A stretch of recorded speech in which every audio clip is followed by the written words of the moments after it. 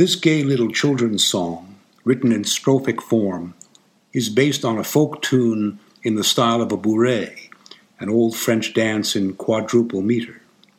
The tempo marking, lustig, or playfully, characterizes the sprightly, devilishly impertinent character of the song. Mahler adds 2 lines of his own to the original text, the 14th and 15th lines.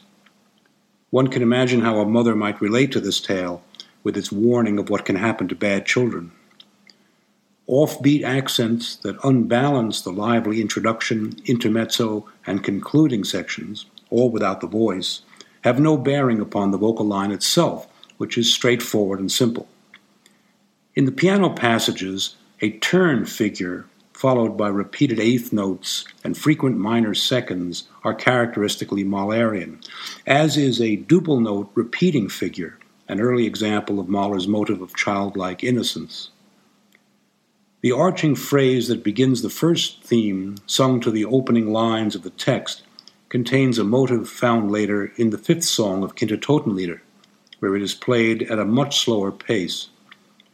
Another motive that occurs frequently in the Wunderhorn songs appears here for the first time in Mahler's music, the cuckoo call.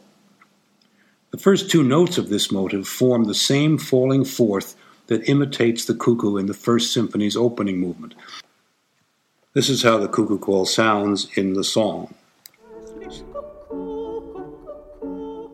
The second stanza is sung a fifth higher than the first, but the cuckoo motive, sung to the words niemand and Mädchen, remains the same as before. Skillfully, Mahler varies the main theme throughout this stanza. The cuckoo whispers in low tones, while the theme's second part is cast at a lower range, followed by a rising thematic variant, while the cuckoo motive is sung forcefully and at the top of the singer's range.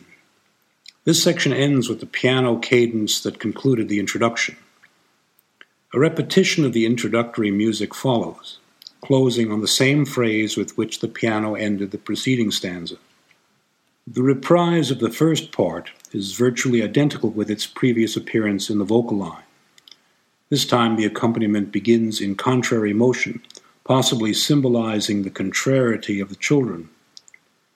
The cuckoos are again treated as asides, almost like mimetic commentary, sung softly in contrast with a stronger dynamic marking for the theme.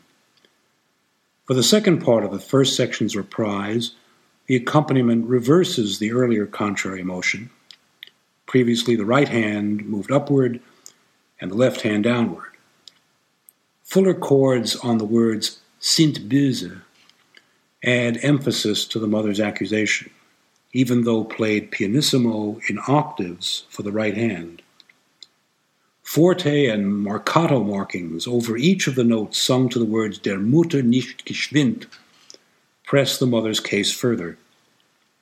The second subject follows, in essentially the same manner as before, except that this time it builds on fuller octave chords to a climax on demonstrative cuckoo calls, stretched to a high F sharp, expressing bitter frustration.